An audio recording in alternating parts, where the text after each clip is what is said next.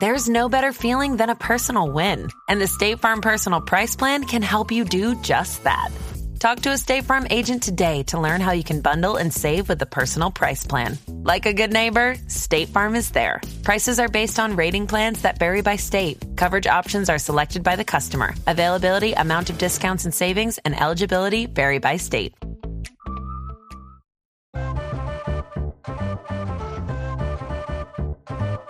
Hello friends, welcome back to The Ripple Effect. On this week's podcast, we of course will be diving into Liverpool 7, Manchester United 0, the ripple effects of that game. Some people are getting burnt reputations, some people are getting average nicknames. Will Brazier is my guest this week. He is a Birmingham City fan. That's very important because we're going to be mapping out the next 15 years of Jude Bellingham's career. It's going to have loads of ripple effects, of course, at international level, at domestic and European level, and of course for Will Brazier's beloved Birmingham City. You'll get to meet Jim and Jeff as well. Doesn't make sense now, but it will soon enough. This is The Ripple Effect. If you are new to the podcast, make sure you check out all the other podcasts. They're all well good.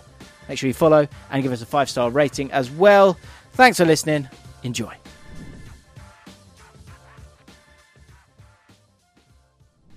Right then, people, we are back. The Ripple Effect is back, and it's a very specific guest that we have. Will Brazier in the house, but not in his own house. He's at Spencer's house.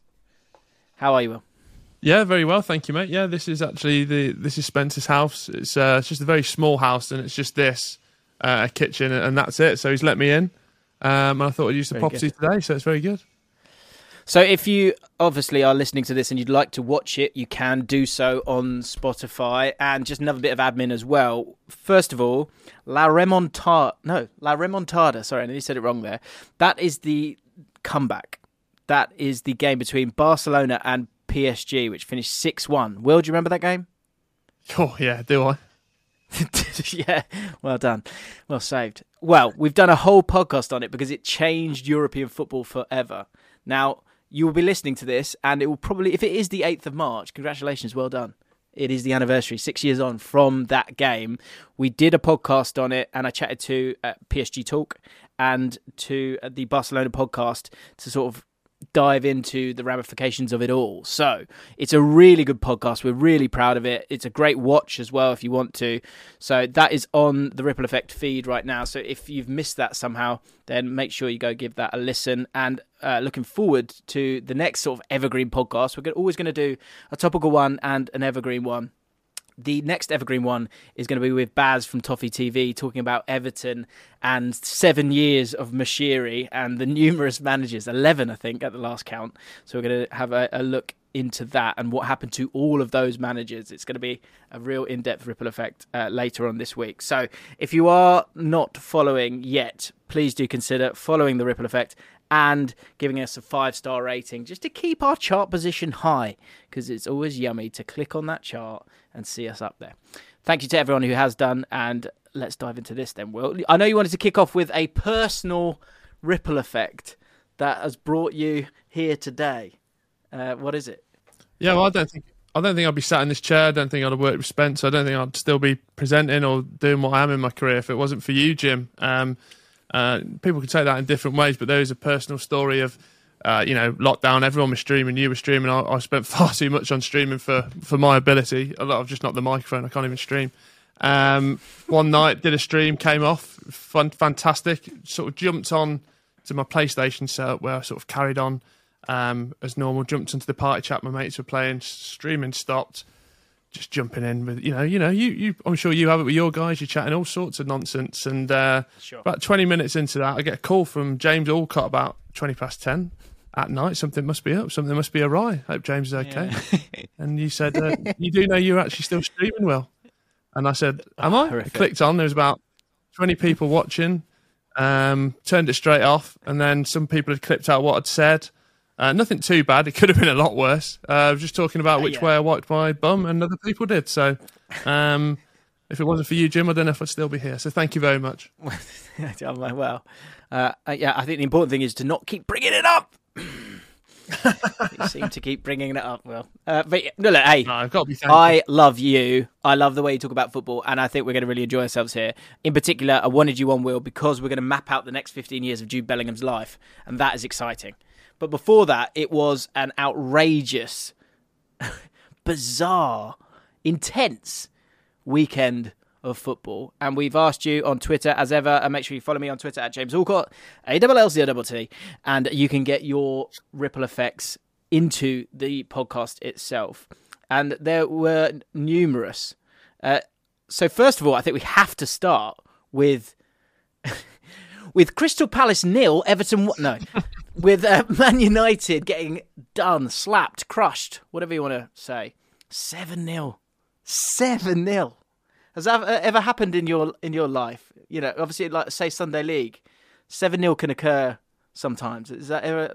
Have you ever had to front that up? Yeah, there was a season I actually had to go in goal. Obviously, you've seen me play football, Jim. So if I can get in a team, it's absolutely fantastic. So one year I went in goal, and we were playing away in Malvern.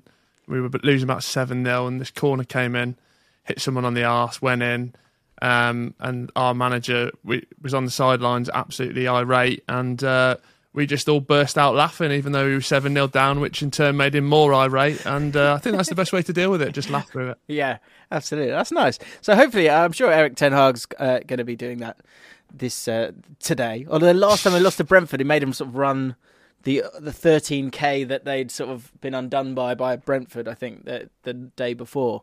So who knows what's happened today. I'm sure there'll be some kind of story leaked out. One thing right off the bat, this is coming from me, and then we'll get into the ripples that you guys have put forward. Erik Ten Hag has been born. I don't know if you've seen this on Twitter or anywhere else. That is certainly a ripple effect from yesterday. I think Erik Ten Hag probably sort of briefly had a sort of a very vague moment of thought. Oh, my name's actually the number 10. Or maybe there's been the odd headline where it's been like 10 out of 10 for Ten Hag. Again, which is weak. And now he's stuck with a new nickname that is average at best for me. That's a horrible ripple effect. From, a lot of people will be feeling a lot, but the fact that he's going to be called Erik Ten Hag by Liverpool fans for the rest of his days, I think is tough to swallow. In the fact that it's not even good. Because I saw a comment on one of my videos, and they were saying the guy said, the old I'd ate with Arsenal. It was I'd ate to be an Arsenal fan. Yeah. Right. This guy wrote a comment. I'd 7-0. I'd 7-0 a Man United fan. Nice. Now that's rubbish, but it's so rubbish it's good. Do Yeah. you know what I mean? With this nickname, Erik Ten Hag, it's so average. It's so average it's not good. It's not bad enough to be good. Do you know what I mean? That feels like a tough ripple effect for Erik Ten Hag to deal with. I think they can almost compound the misery as well, because when it gets to high-scoring games on like the video printer, so if it's Erik Ten Hag and they put the brackets round the 7 as well, just to really sort of add insult to injury just by saying how bad it is. Just put the brackets around it, and then he really knows it's 7 stinking goals. 7 stinking goals, indeed. Josh Rogers said, Man United going in for Nunez and Gakpo, missing them both to Liverpool, and then the two players ending up scoring 4 goals against them. That's another thing that is a sort of ripple effect of life as well, when you let a player go or you sort of just miss out on certain players and they come back to haunt you. I'm going through a difficult spell at the moment with QPR where there's a player called Chris Martin. Now, we're going through a difficult spell regardless, but there's a player called Chris Martin who used to play for Derby, we got him from Bristol City. He's been around the block. And I don't know if you've ever had this, especially as a Birmingham City fan. There's often players that you just really don't like, who play you year after year in the same league as you, year after year. And Chris Martin's kind of one of those. He's the sort of Grant Holt, the Jeff Horsfield of his time, to put it in Birmingham terms. And we've got him now. And I don't know how to feel. Do you know what I mean? Oh, really? And I guess with Josh Rogers is a little bit different. It talks of Nunez and Gakpo. For them to lose both those players, in terms of what could have been, I mean, already that's 3-0. Which is more acceptable than the 7-0, isn't it? Is it one where you can't really use that as a ripple effect, or really should Man United have gone and got Nunez and Gakpo? They were linked with Gakpo heavily, weren't they? Yeah, they were. I think the one that we always spoke about, it ties in today, like when we were doing the other show, was like Liverpool and Jude Bellingham, but them like spending the money poorly on Núñez with that £100 million, because we've always said like the midfield was such a big one for them during the summer and they didn't strengthen it, and obviously up until yesterday it was such a big talking point, and it still is going forward. But then them spending £100 million on Núñez, but I could never see Manchester United really in for Núñez, and then obviously that's Rashford and. Well, when you stood there after a 7-0 defeat and you look at your striking options with Wout Weghorst, then it really does feel a bit of a kick in the teeth. But yeah, I think Gakpo was the one, and coming in a little bit cheaper, and even like Liverpool getting him just sort of came. They just did their business really quietly, didn't it? It was like Danny Ings' business, just done out the way, and he's there. It's amazing how so there's certain. What I'm realising doing this podcast as well is there are sort of subtle ghost pepper ripple effects, and then there's like I don't know, just huge, compounding, massive, instant ripple effects. And the way that people are looking at Man United players, like Wout Weghorst, literally before 4:30 what a signing. What a sign! I remember doing the podcast last week. People going, "Oh, if we hadn't spent too much money on other bad players, we wouldn't have got Wout Weghorst." And and now we've won. And everyone was flying. And then one game, 90 minutes, and in particular 45 minutes. It's amazing how you can change your mind on a player.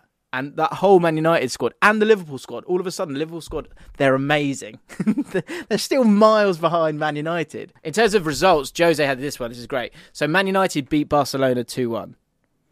The ripple effect of that and Liverpool losing 5-2 to Real Madrid was that Liverpool beat Man United 7-0 and Real Madrid lose to Barcelona 1-0. So they were able to turn it around, both of those guys as well. But as we both know, one fixture, one result, it's not enough. It's not enough to change it all, but it can ruin everything. Because Man United, there's some Man United players there that are now sort of, their stock has really, really dropped really, really quickly, which I think is a little bit unfair. But would you say that there's a scoreline that once you go past a certain scoreline, that then that's when reputations get burnt? There is, but I feel with this could almost be another ripple effect where like I feel like this is from like the last 10 years of guff at Manchester United. They're still like they've been doing so well recently, and the mentality is changing. That this might be the ripple. This might be the last sort of line in the sand of like 7-0 is stinking, and hopefully that never happens again. But I really feel like for Erik ten Hag, like this will be a line in the sand. I was going to compare him to Ralph Hasenhüttl but he had 2-0, 9-0 losses, so you can't really do that. But I just do feel that this is... So you think this is more like the final tremor? Yes, yeah, lovely, yeah, love that. Well done, Jim. I think this is it going forward, and it was just weird, wasn't it? I just didn't expect it.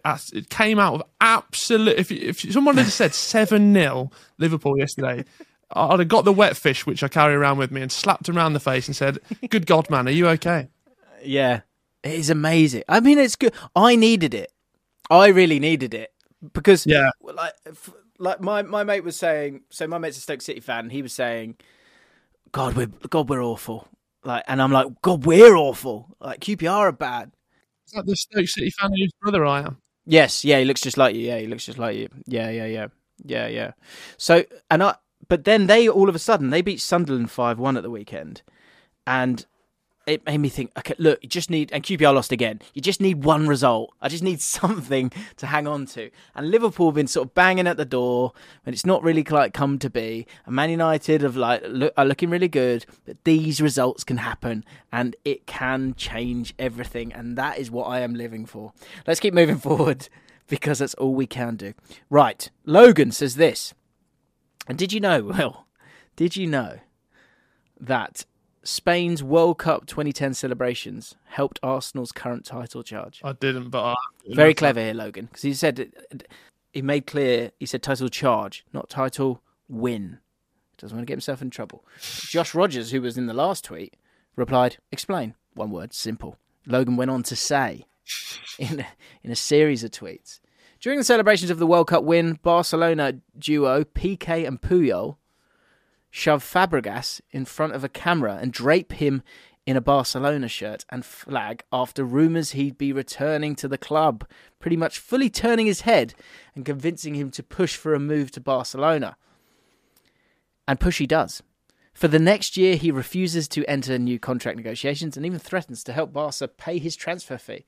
After a year or so, Fabregas gets his move, rather late in the window, with only a couple of weeks left once the season has already started. Thus, without his captain and talismanic midfielder, a week or so later, Arsene Wenger heads to Old Trafford, giving debuts to 3 youngsters with a very thin squad. The result is famous. A young, naive and frankly woeful Arsenal team. A battered 8-2. From there, it's panic stations for Wenger, who on deadline day, merely hours later, changes his plans to reinvest the Fabregas money. He goes for experience, investing the panic buys of Mertesacker, Miyachi, who I can't even remember, could even be a typo, and certain Arsenal manager to be Mikel Arteta. After a year or so of working together, Arteta is handed the Arsenal captaincy and is basically Wenger's second in command, with the two of them already discussing the midfielder becoming a coach once he retires. The rest you can probably work out from there. And here we are. Now, after back-to-back late victories, how you feel about Arsenal and Man City and the title race? Is it, you've been around the game a long time. Is it there? Is it theirs? I always look at these things from how would I do want Arsenal to win the league just to sort of break that Manchester City. Yeah, I know Arsenal aren't new winners, but obviously they haven't won it in so long. So I want it from that sort of side of things. I don't know why. I just want it to happen. But there's just this nagging doubt of me. I was just chatting to a friend about it of 5 points. Like you mentioned it with this Liverpool team. Now they're amazing. Last week they were okay. Manchester United are amazing. If Manchester City, look at the last time when Manchester City went to Arsenal, they got the victory. The narrative changed around that. So I just think there's so much football to be played. The good thing with Arsenal is that they're changed 2-0 down against Bournemouth. I know it was Bournemouth, but the Emirates is a very positive space, even though when they're getting in them difficult situations, they are getting behind the team. But as the pressure ramps up, even when they were going for it against against Leicester City, near the end of that Premier League, it was so tense. Imagine how tense it will be at the Emirates. Yeah. So if they can just navigate those games, which they have done so far, but I just can't imagine what it's going to be like in the Emirates in these closing games if it's a 0-0 and they need to score. So if they can get a draw against Manchester City, definitely Arsenal's. If they lose, then but Manchester City just aren't. It does feel like the Champions League is the more prominent one for them. But I do want Arsenal. I think it's Arsenal's. Let's just go Arsenal. Okay, he's gone with Arsenal. I'll tell you what, I'll give you my thoughts and we'll give you some ripple effects from that momentous victory against Bournemouth after this.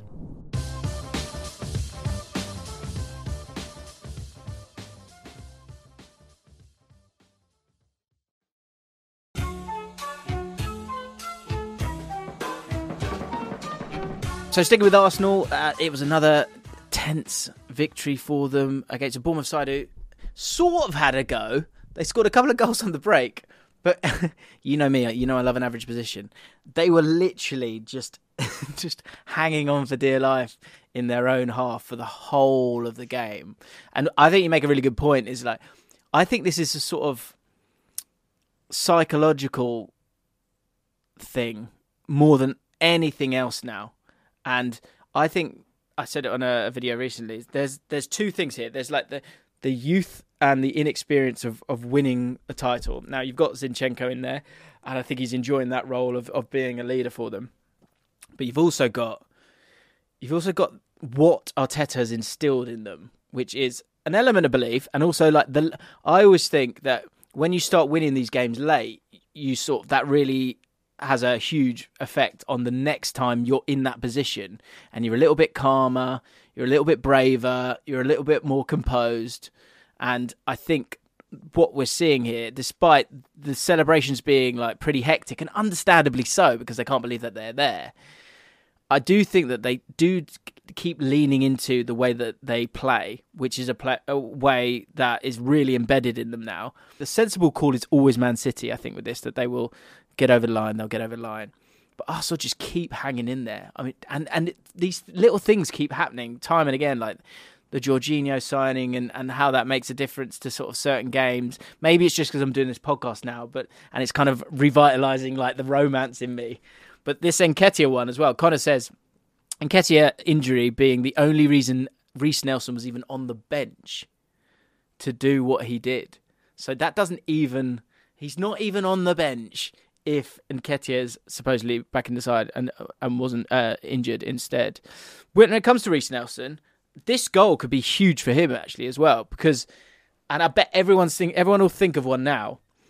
So Reece Nelson's out of contract in June. His agent, when that goal goes in, his agent is just like falls to his knees and just screams to the heavens, 20%. Because do you think scoring that goal will get him a new contract? Do you think he's just done an Nketiah? Yeah, we should do. One of the nice things which seems really obvious about some of these modern managers is like they're actually coaching the players. Like I feel like for a decade or so, obviously with so much money coming into the game, you'd have 6 games of a player and be like, he's a load of rubbish, let's sell him, let's get the next one in. Whereas like you see with Eddie Howe, Arteta, especially Pep and Klopp, like they're turning these, like Jordan Henderson is the prime example of this. You've got players, they're obviously very good, sometimes form, mental stuff isn't working, and they can change that. And I think, Reece Nelson's a prime example of that. Like these players aren't awful, he's at Arsenal for a reason. And if you can coach them and make them better, and then you get moments like that, let's just work with what we've got. We don't need to be spending silly amounts on, like, Arsenal's academy is absolutely unreal. So I hope Reece Nelson gets a statue in 10 years' time, and that'll be the biggest ripple effect of them all. That would be amazing, isn't it? That would really dilute the value of having a statue. That would be the ripple effect of that if Reece Nelson does get one, because that's like. What about if he goes to win on the Ballon d'Or though? No. Well, I mean, I think we need more. I think that's a good point. I thought you were saying literally just that one goal against. Just that one against Bournemouth. Obviously Arsenal keep moving forward. I think that's a great point though as well. Is that I'm hearing this. I heard people talking about Man United after that 7-0 and going, they're actually contradicting themselves because they were going, that's why we need the Qatari money. That's why we need to get rid of the debt, because these players can't play for us again when these kind of things happen. And then in the same breath, he then says, naming no names, he then says that the thing to remember here is we can't get rid of all these players, Luke Shaw, Rashford, Bruno Fernandes, Casemiro, Varane. He lists basically the whole team. We're going to have to move on from this and develop them.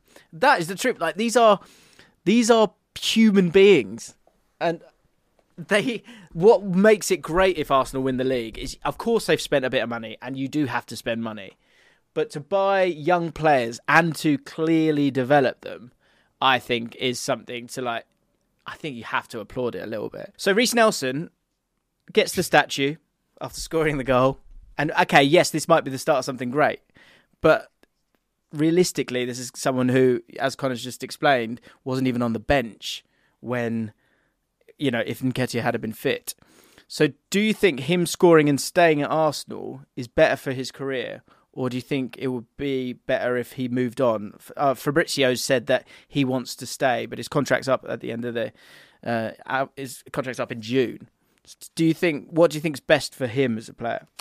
The big thing is as well, they'll be going back into Europe next year as well, won't they? So Champions League football. So there's going to be so many more games played. I think more of an opportunity maybe to get him involved as well as that. He knows he's not going to. It's going to be very interesting to see Arsenal's transfer policy, isn't it, this summer? They've definitely got Champions League football. Will they be Premier League winners? And then the sort of player and the calibre of player that they can attract after that is going to be very interesting, because they've sort of slingshot themselves into this position. All we've been talking about is Man City, Liverpool, a little bit of Man United, maybe a little bit of Tottenham. And all of a sudden now it's Arsenal up there, and that they could go after the biggest and best. We're going to go on to talk about him, but Arsenal could potentially be in the running for a Jude Bellingham signing. I know their finances won't work, but they could be in that conversation now. So that's the big telling one. Reece Nelson, have a contract. Here's one for you. I get. Do you know what? The thing that they've done quite well is, the thing that they need to continue to do well is allow the players to feel like they're evolving and growing. And so for Reece Nelson, who has been, he's a bit, he's in that sort of same rumours, Maitland and Niles, for example, those players that I think if you, or Iwobi, once you leave, it's probably not going to be much better, but you'll get more minutes. And I guess it's tough, isn't it, for those kind of players, because you either have to back yourself and suggest that you are good enough. I think for him, if he really is that good, I think he needs to move on, because even in the Champions League, I think he's going to struggle now. And I just don't think he's ever truly been anywhere near being a starter. And in a season where, look, you can have a little bit part to win this one, I think he's good. But I don't think he's ever going to truly get that chance, especially as a wide player when you've got Saka, you've got Trossard now, you've got Martinelli, you've got, Emil Smith-Rowe as well, who's playing ahead of him as well. I think that is my fear for Reiss Nelson, is that he'll kind of secure the bag somewhat. But that's not living right now. I think he still needs to move on. So Reiss, if you're listening, don't stay. Move on and enjoy yourself. Play football, for God's sake. Right, here we go, Will. The reason you're here. The reason you are Thank God. Here. So, Chelsea play Borussia Dortmund in the round of 16. I'm wearing yellow specifically to get behind the Dortmund because I like Jude in particular. And I quite like Royce as well, because he just stuck around, didn't he, Royce? Didn't have to. When it comes to Jude Bellingham, I thought it would be great to have you on as a Birmingham City fan to kind of paint the picture of who he was and dive into sort of the ripple effects, the casualties, and what's going to occur when it comes to his career. Because certainly the next move is huge for him, and we'll dive into that. But he's so young. There's 2 moves after that, isn't there? The guy's... He's 19. He made his first team debut, aged 16 years, 38 days in the EFL Cup against Portsmouth. He made his league debut in the second half against Swansea in a 3-0 defeat. And in 15 years' time, he will be 34. Now, that's a loose timing in terms of our predicting of the rest of his life, which does feel like a lot of pressure for Jude, but I think he can handle it. Well, you know Jude better than I do.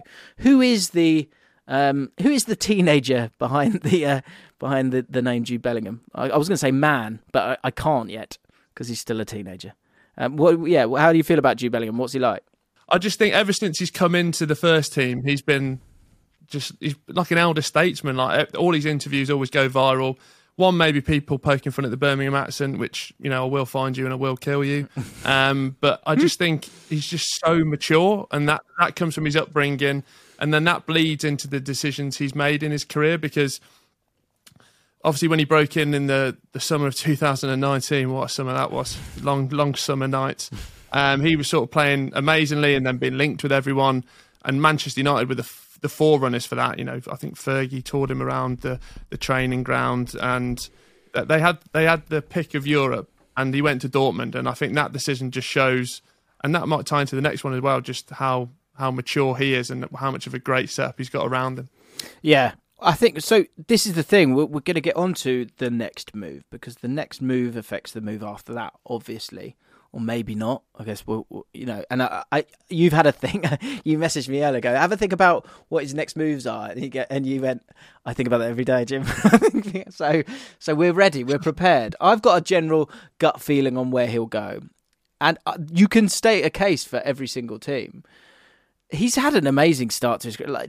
When you forget and then you're surprised again by someone's age, time and again, I think that's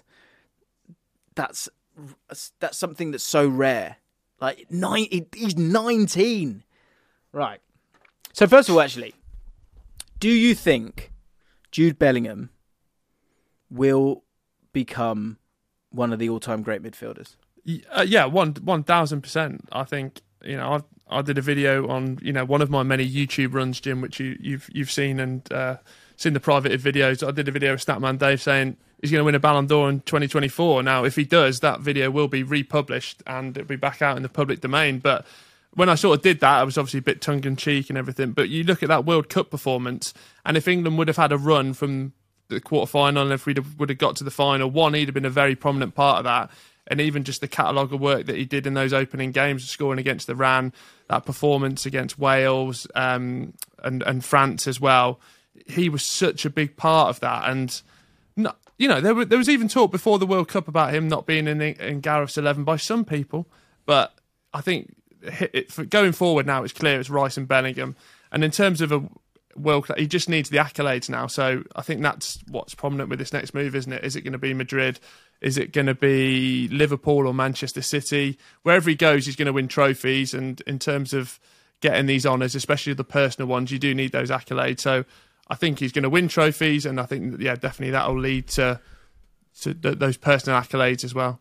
So, okay, with that in mind, because look, if he wants to have a huge impact, we think he can, and he obviously has the time. We're going to have a look at the sort of next 15 years. You're then thinking about who are the greats. The greats are Xavi. The greats are Modric, Iniesta, Zidane. If we kind of zone in on, say, someone like Modric, who is 37, is at Real Madrid, one of the clubs that Bellingham is linked with. He won 22 major trophies at Real Madrid, 5 Champions Leagues, 3 La Ligas, a Copa del Rey, and 5 Club World Cups.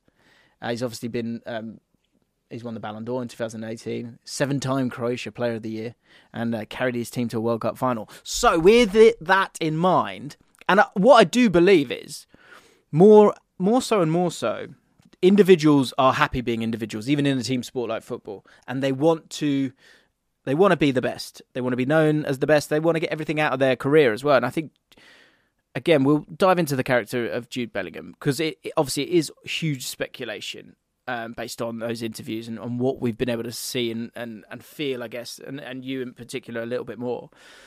But for him to be in that conversation, because those are the conversations now, he needs to tick all these boxes, and he needs to do well at international level as well. So we are going to have a look at that next move, the possible next move after that. The competition in terms of other players is one player that Scouted Football have let me know could be his rival for the next 15 years. And we're going to put forward the ripple effects of Jude Bellingham, who is going to be hopefully in our minds and hearts and football pitches for the next 15 years, if not more. And I have a ripple effect that has never been done before, but Jude could do it. So we are going to get into all of that after this.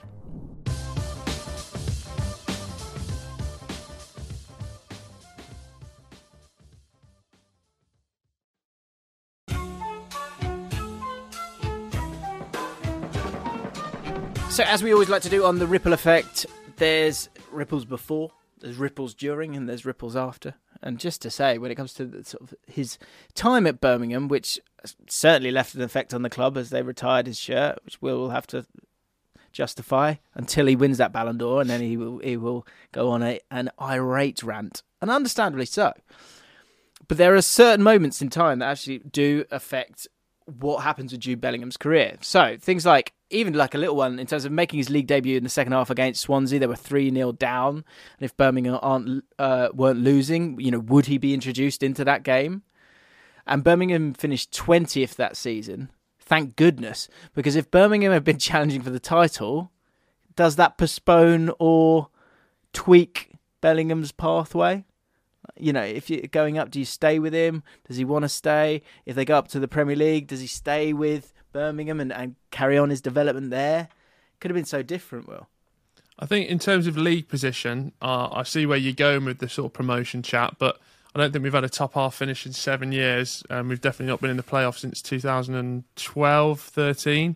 So, I mean, I can, if we get 11th, I will get the open top bus parade going around the town centre. So let's rule that one out. So he was probably always going to play in terms of league position. And then even in terms of like the structure at the club at the time, Pep Collette had come in, so he was Gary Monk's assistant. Gary Monk had left under sort of weird circumstances. I think I'm getting my timelines right. Pep stayed, and then he was sort of, and Jude's thanked him like since he's gone on to have his amazing career about Pep giving him.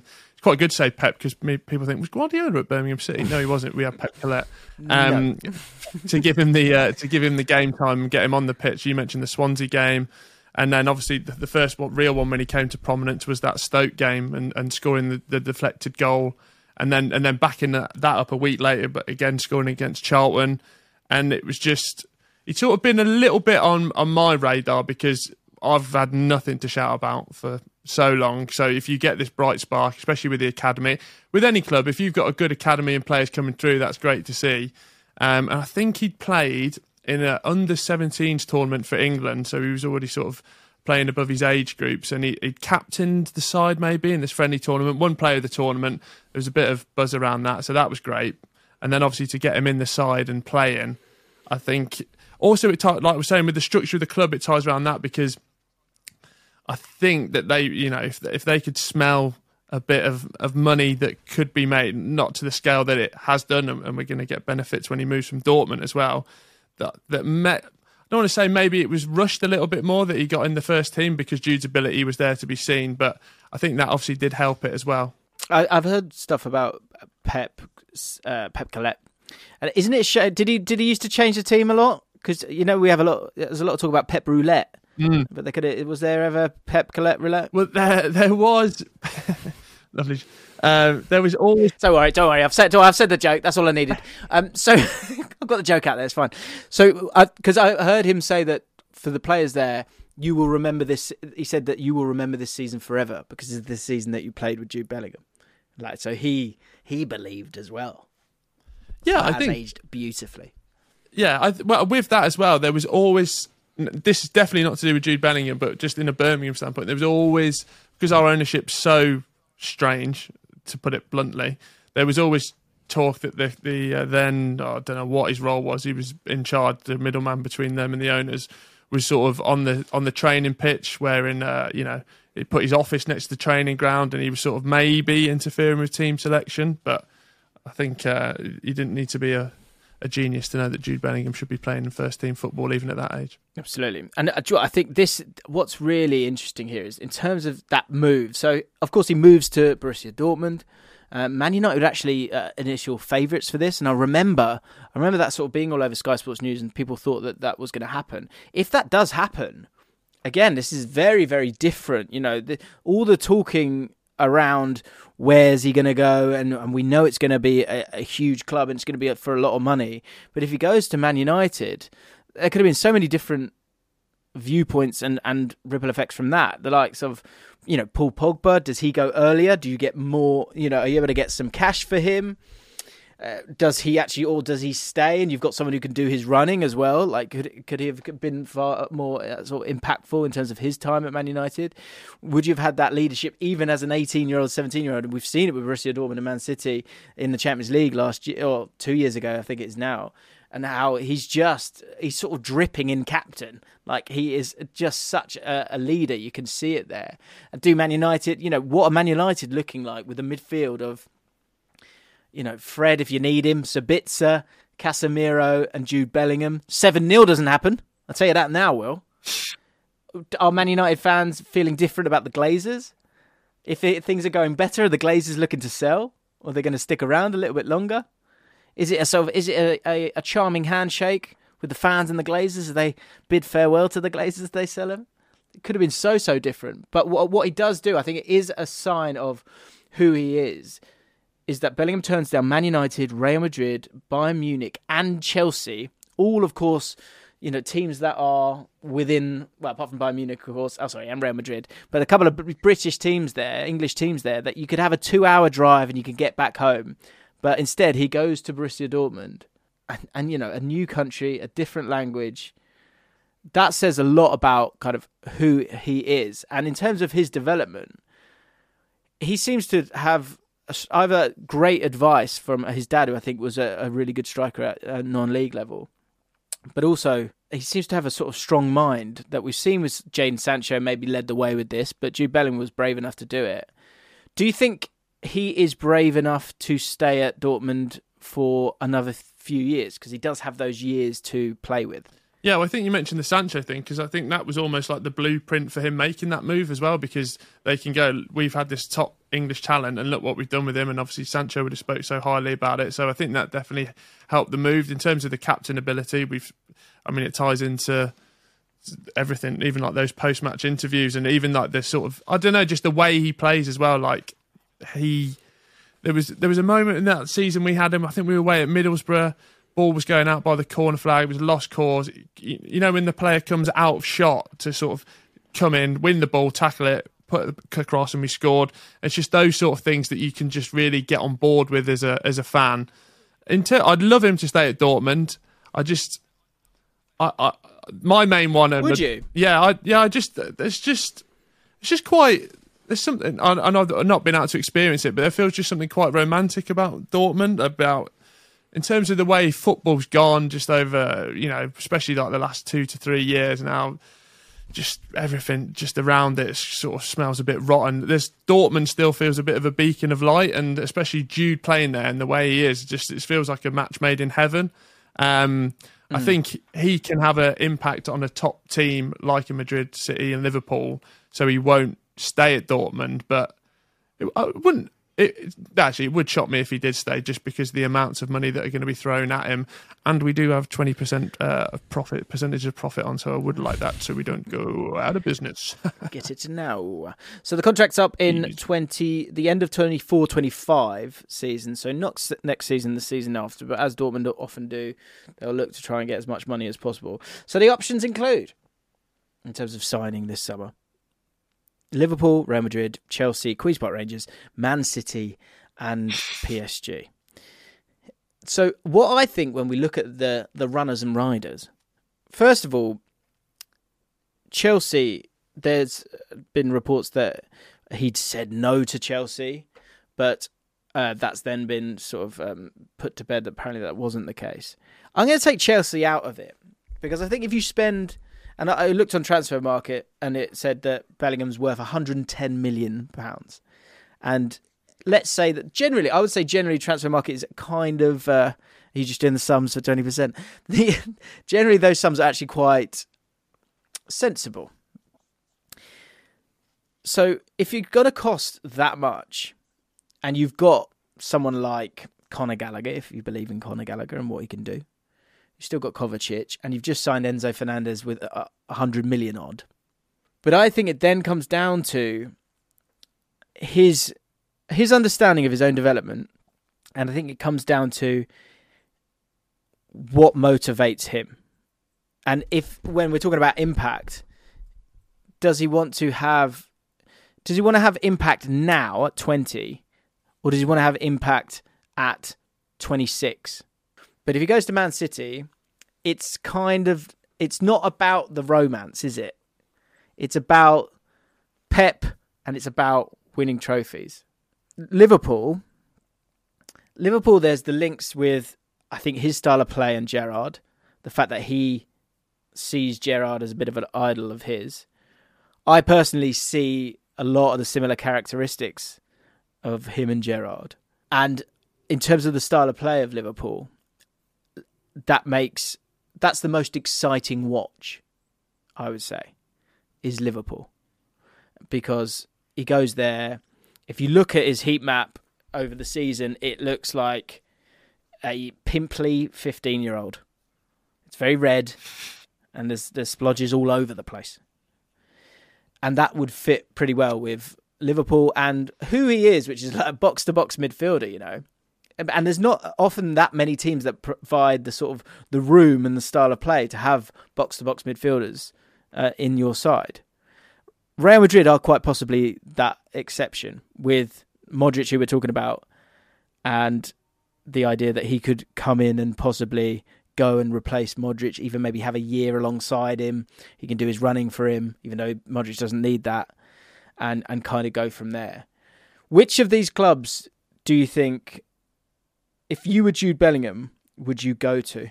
I feel like I've learned a lot there, Jim. I'll go through it from my side. If he goes to PSG or Chelsea, I think I'll seriously look at my Jude Bellingham fan membership card. Because Chelsea just feels like when he was linked with Manchester United back in the day, like there's an absolute mess in there. The last thing Chelsea need to be doing at the moment is signing any more players. So let's rule that one out. I don't think he'll do PSG.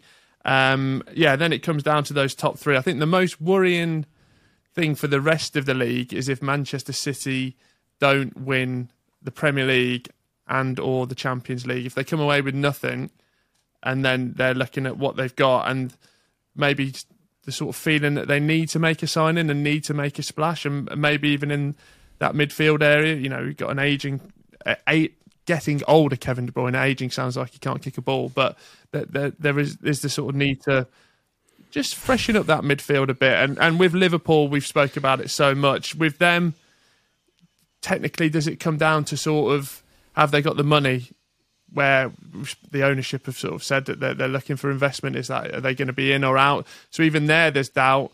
And then with Real Madrid, that's my prime move as a Jude Bellingham number one fan member. I think I just want him to go there to carry it.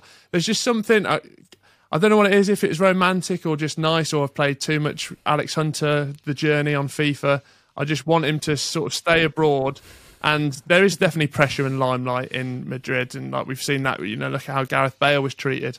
And maybe he could have done things differently. Maybe he couldn't have. But with Jude Bellingham, I wouldn't be worried about how he's going to sort of ingratiate himself with Spanish life and Madrid life, so there's not that worry.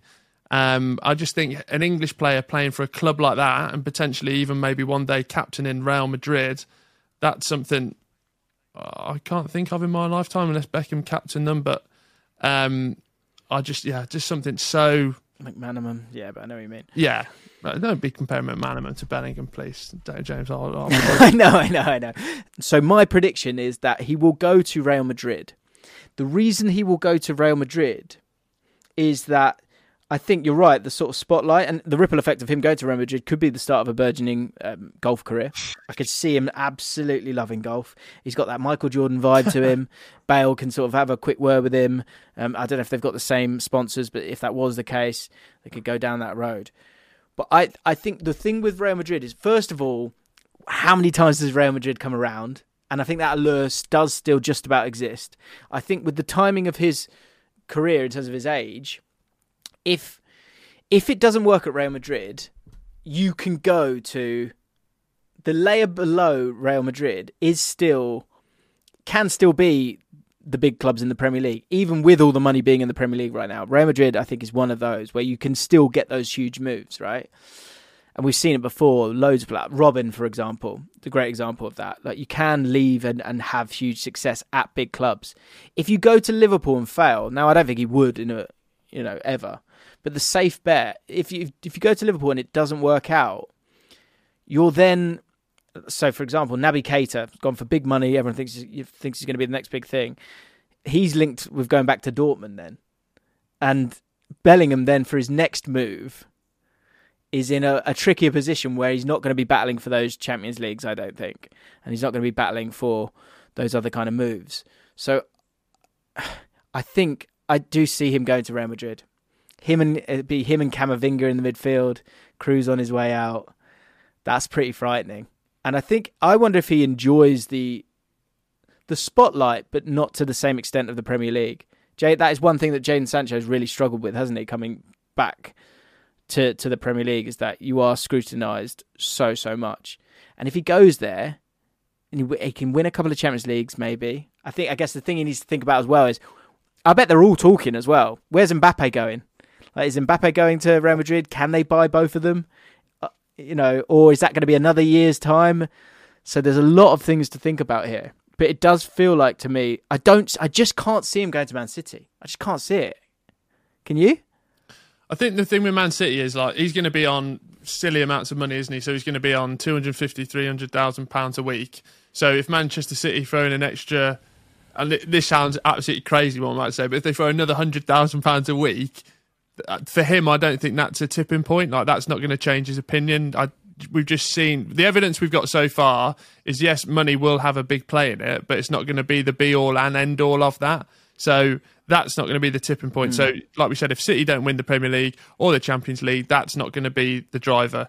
The only thing with Manchester City you probably have got out of the three of those options is the guarantee that Pep is going to be there the longest out of Ancelotti and Klopp as well. So that's maybe your only sort of security that he's going to, that, you've got Pep, you've got the ownership, you've got guaranteed money coming in, and whether it's not this year, they're going to keep reinvesting and they're always going to be there or thereabouts. With Liverpool, I mean, they're not even guaranteed to get Champions League football this season. So he's not going to want to leave Dortmund, who are guaranteed that, to go to Liverpool to make that move. And there is part of me that believes that the decision is already made, whether that's in camp or whether it's privately been agreed.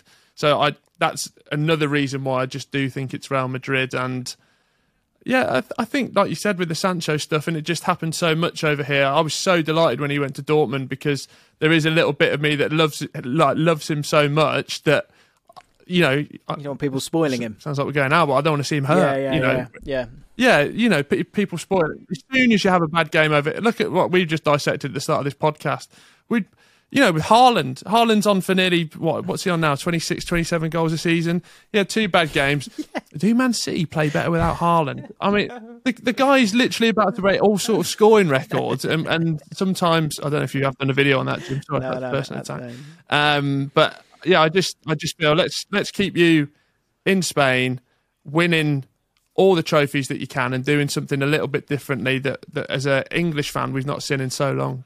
I think he'll go to the Premier League. I really do. Like, I think if you're English, you've got to play in the Premier League at some point. You have to. Like, and I think he'll need that. But what I think would be smart from his point of view is that he's possibly not the final piece, but one of the final pieces for Real Madrid. Whereas for Liverpool, I wouldn't say he's the first piece, but I think you've got some, and Liverpool fans will hammer me for this, but I think you've got some sort of aging pieces around him that are huge losses. You know, the Van Dijks, the Salah's, you know, at some stage obviously going to kind of go away. The whole midfield's changing as well. There's a lot of changes there. But time will tell, of course, as well. I do think he will go to the Premier League at some point, and I think it could be Liverpool down the road. I think he will want to scratch that itch. But I do think it will be Real Madrid next up. In terms of international football, so I asked Scouted Football, which is a fantastic, gorgeous magazine that just literally lets you know who the next big stars are. And I said, who is going to be the guy that's going to sort of battle up against him? And Warren Zaire-Emery of PSG, remember the name, I'll say it again. Warren Zaire-Emery is probably, this is the paragraph I got back from Scouted Football, it's probably the standout emerging talent in football right now. Fast-tracked into the stacked first team at PSG, is extremely advanced for his age, with a remarkably rounded skill set. Compact and mobile, he does basically everything to a high level. Sensible passing, Modric-like ball carrying, proactive defending, all with a cold-blooded mentality. He will reach the highest levels very quickly. Go check out Scouted Football if you get a chance and you want to know about these different players. But I've just given you one there. So here is one prediction. He will obviously captain England. I think he will be the next captain of England. I think they'll go with him young. We'll love that. We'll absolutely love that. I think he will. I think by Euro 2028, at the latest, I think he's England's captain, because I think you build it around him, and I think he's obviously got the leadership qualities as well. Will he play a major final against Warren Zaire-Emery? There will be a game of football where the whole build-up will be Messi versus Ronaldo-esque, and it will be Warren Zaire-Emery up against Jude Bellingham in a midfield battle. So he is a very similar player to Jude Bellingham, so that is a name to keep an eye on. And I guess in terms of the battles down the road when it comes to Ballon d'Ors, this is a player that's a PSG player as well, coming through a pretty star-studded academy now at PSG. So keep an eye on him. In terms of international tournaments and what Modric did, he got them to a final. And often the Ballon d'Or comes with, international recognition, doesn't it, as well? With all those tournaments, the domination of the Premier League, surely it's coming home. Is it not? Will Jude Bellingham lift a Euros or a World Cup with us? I think he will drag us somewhere at some point. Well, I think he'll be captain when it comes around to the next Euros. I generally do believe that, because you just have to look at the sort of trajectory that he's done so far. We were going into the Euros when obviously COVID happened, so going into the actual Euros 2020, he was nowhere near the squad. Move on a year, Euro 2020, he was in the squad, and sort of, I don't think people had him down. Some people like him, like me, had him down to be starting, but I'd have him down to start any 11, even if he had one leg. So that's more about me. But he was in that England setup and he was getting involved with the games. And then we go forward another year. He's a prominent player. Some people saying, should he start? And by the end of the World Cup, he's probably in top 3 of England players. I think definitely performance based on that World Cup. So then you flash forward to What year are we in now? 2023. Goodness me, doesn't time fly when you get a little bit older? I just think when he makes the move this summer to one of those teams that we've spoke about, he's going to be on such an elite level that, when we get to the business end of the season in 2024 and say he's playing at Real Madrid in the Champions League final and you're going against Harry Kane as a captain, which to some and me now is a bit of a, really? Is Harry Kane a leader? Is he? So I just think that move will be made for the 2024 Euros and sort of maybe Southgate's last legacy to say, here you are, son. Here's the armband. Yeah. Go out and win it for me. And then we do it and we go forth. And maybe we just win everything. Just, we don't stop winning. We just win it all. 6-7 we just major don't tournaments. stop winning. Maybe 50 years of hurt, and then maybe it just fully flips on its head with Jude Bellingham as captain. We just don't stop winning. I think what the ripple of just get a bit blasé about it. Like, are we going to win a World Cup? The ripple effect of his international career is that certain things are guaranteed to occur. First of all, he will have a David Beckham against Greece game where we are terrible, and he goes, because I think he's one of the few players that can still do it at this in this day of an age of football. And maybe I'm wrong. Hopefully I am. But he will drag us somewhere in one game. He will also, and a bit of a ripple effect of Harry Kane's missed penalty in the Qatar World Cup, at some stage, Harry Kane will be doing punditry. Jude Bellingham will be the scapegoat because he'll be putting himself in these kind of positions. And Harry Kane will say the line of, I've been there. And he'll be hurting right now. That will occur. That is a ripple effect. That is already emotion. And you'll see that soon enough. In terms of casualties for international football for England, there are players that could be what I'd like to call the Jermaine Genius of this piece. I think Conor Gallagher could get hurt in terms of his opportunities. It'd be interesting to see Harvey Elliott. If he goes to Liverpool, maybe that could help Harvey Elliott's case and could hurt someone like Mason Mount. If he plays as a more advanced player, Bellingham likes Mason Mount. Maddison, who's 26, Grealish, 27. I think when you've got the longevity of Bellingham, you're going to play him. But if he's box to box, as I said, Conor Gallagher is going to be more likely to be that guy. It's going to be interesting to see that sort of partnership with Declan Rice over the next 10 years, quite possibly. But the international stage, I think with the dominance, as I say, of the Premier League, Bellingham has to win, doesn't he? Has to win something during his time. Let's get to the end of his career now, because we're stopping at 34. We're just doing 15 years because it's a nice round number. Jude's going to make a lot of money. And when we look at Luka Modric, who's kind of been our guy that we've kind of stuck by, when you get to the sort of 35, 36 age, and hopefully everything's still working well, it'll be interesting to see if he starts to sort of drop a little bit deeper, maybe starts to play a bit more of a defensive midfield role, a bit like Gerrard himself, or if he stays down the Modric road. But Modric, at 37, he's made a total of 34 appearances this season across all competitions, which is ridiculous. When he gets to sort of 34, where is he, Will? Where is he? I mean, I was just weighing up because I sort of knew where you were going. Like, if that is Birmingham City, now, is that good? Now, he's very level-headed. He's got a great setup around him. So if he is at Birmingham City, hopefully it's for the right reasons. Hopefully it's not like a charity game for the dissolved club of 2025. Remember that Birmingham City team until they went bust? And then he's just sort of raising funds for charity. So hopefully it's for the right reasons. Hopefully it's not for some sort of, charity angle because we need money to raise. Like, hopefully it's in the Premier League. I mean, when's that? So that's 10, 15 years' time. If we have the same 10-year, 15 time as we just had of not finishing top half in the Championship, he definitely won't be back. But I'd like to see him back in Birmingham City, captaining us to maybe a little cheeky Europa League down the line. Dare to dream. That's as big as my ambitions can get. And then, is he a coach? Is he a manager? He speaks so well. I text you a bit flippantly saying he's got future Prime Minister capabilities about him. I mean, he's got my trust. He speaks so well. Would he want to do that? He loves football. The world for that man is genuinely he could do anything. Sport wise, politically, he could do anything because he's so great and I bloody love him. He's choking up. So I think, when it comes to Prime Minister, stay away from the Premier League then, because I think if you start playing for Man United, Liverpool, one of these guys, then you sort of shun off a lot of voters there. You spoke about going back to Birmingham City. get ready. Here is the ripple effect that's going to blow your mind. And if this comes to be, it's going to be unbelievable. Could he become the first player owner of Birmingham City or / any football league club? Because the money is there to be made. Look at LeBron James and the money that he's got. He's able to get a hold of Liverpool and have a percentage stake in that club. Birmingham City is apparently worth 100 million, according to The Athletic. Over the next 10 years, Jude will be... Who told you that? The Athletic told me. And he will be... he's going to be sort of just gently, popping that money in the piggy bank, picking up Ballon d'Ors, because, again, he is 19. Now, he's got some big decisions to make.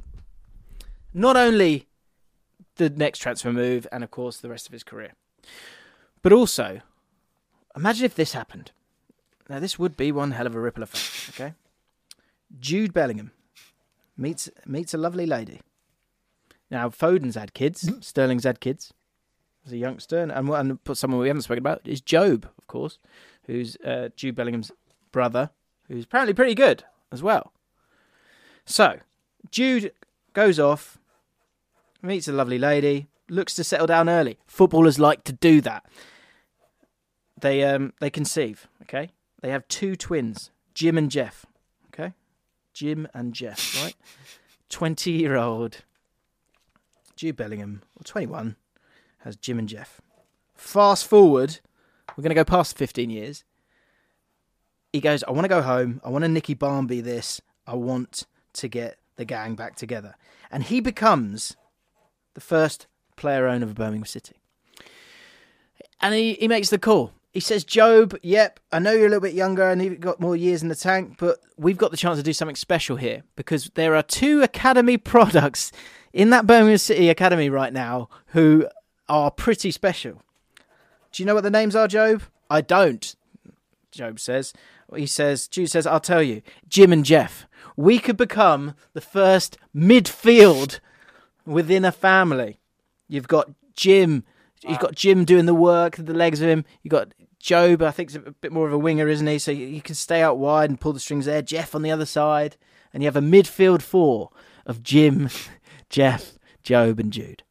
As the player owner and captain, Jude Bellingham takes Birmingham City to the Europa League, as you just said, because he's got the years in the tank. He's looked after his body. He's been very fortunate. And again, like LeBron James, he's spent millions on himself year in, year out, investing in himself and his future. I really like that, Jim. I think that shows, you're in a great headspace at the moment. You're really creative and you're really ambitious. And in my head, I was just thinking, could I get Jude, Troy Deeney, Trevor Francis, and maybe Jasper Carrott together to sort of pay £30 million to buy the club? So I love that. If we could have the Bellinghams sort of, Peaky Blinders-esque, but in a positive manner, less of the violence, taking over Birmingham City. That would just be absolutely wonderful. So you've made me dare to dream, and that's the worst thing you can do to a man. So thank you, but bloody hate you. It's what I think the one thing we hope, and we all touch wood wherever we are, that he has a happy, healthy life. Because I'm not trying to put any pressure on the guy, but I think international competitions, yes please, check. Ballon d'Ors, yes please, check. Champions League, yep, it's all there in front of you, Jude. But you've got big decisions to make, and just remember to a bit of hospitality. I actually went down to Birmingham for hospitality, QPR away, and it was really tasty. So if this has been planted in your head and does come to fruition, just throw that my way. It'd be lovely. Right, Will, it's been a joy. I've come in a good mood. I'm leaving with a great mood, and I'm leaving with dreams, optimism, and the world is at my feet. Even though we've got, I think, 9 defeats in the last 12, staring at the bottom of the table for the 10th year in a row. Don't know if the owners are going to be coming back. If we have got owners, who owns the club? Don't know. EFL, maybe. Can you have a look at that? I don't know. But let's just hope there's a club to come back to. Indeed. Just hang in there another 15 years. The cavalry's coming. Guys, if you've enjoyed the podcast, please do consider following, giving us a 5-star rating. Go check out the Barcelona PSG podcast, La Remontada. It's the night that changed European football forever. And, of course, get yourself ready for that Everton podcast and loads of podcasts in the future because we're here to stay. Hope you enjoyed it. We'll see you next time.